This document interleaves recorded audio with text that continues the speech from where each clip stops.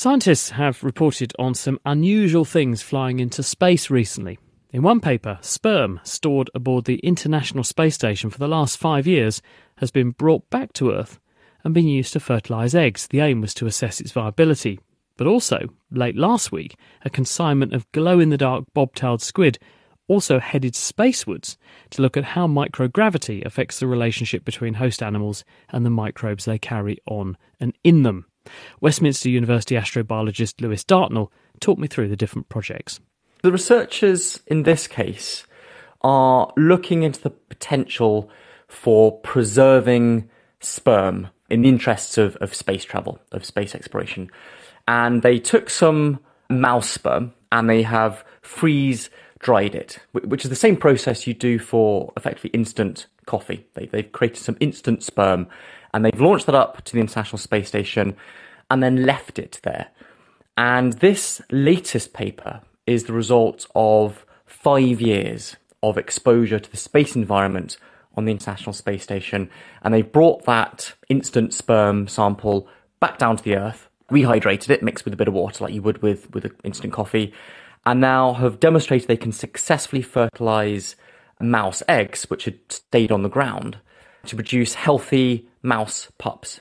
And indeed, they show that the next generation is perfectly healthy as well. So the conclusion from this result is that sperm can be successfully stored in space by freeze-drying it for at least 5 years. I learned something very interesting when I read the paper in which they document this, because they say the current NASA space radiation cancer risk model is built largely based on epidemiological data from the survivors of the Hiroshima and Nagasaki atomic bombings, but not from real experiments in space. So I suppose they're closing the gap with that. They're basically saying we were using the best proxy we had for radiation exposure on tissues like people's sperm-producing tissue. And actually we're going a step further now and actually testing the real deal. Yeah, this is one of the main hazards of space exploration for humans is the very energetic radiation particles in outer space, things spat out by solar flares or really energetic particles accelerated by things like supernovae, by exploding stars across the galaxy. And this kind of radiation is very hard to recreate on the ground using things like particle accelerators or radioactivity. So the best way of studying what space radiation does to the sort of tissues and organisms you're interested in is to launch them into space and observe them over many years to see what happens.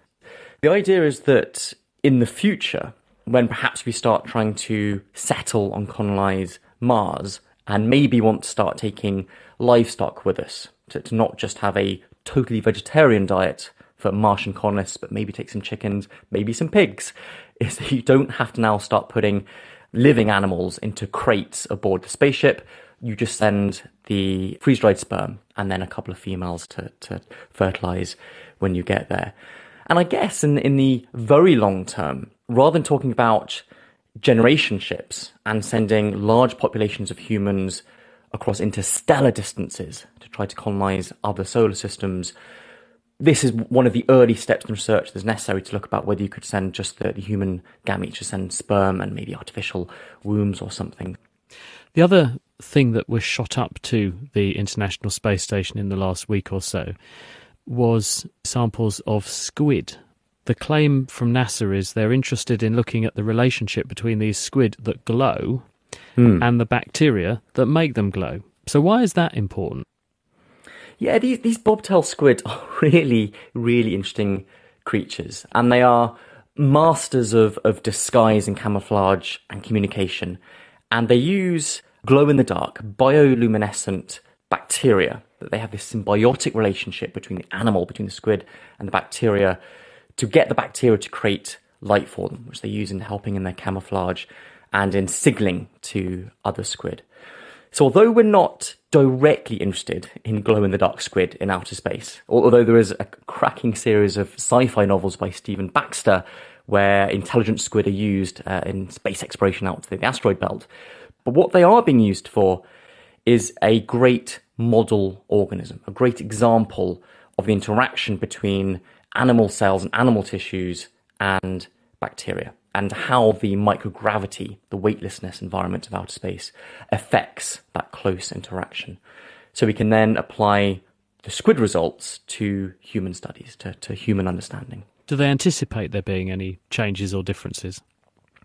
Well, the data we have already indicates that the interaction between humans and bad bacteria, the bacteria that give you infections and germs, is made worse. Something about the space environment seems to make bacteria more virulent. And so this kind of research, looking into the general cell science, the general goings-on of that interaction between bacteria and animal cells, will help our understanding.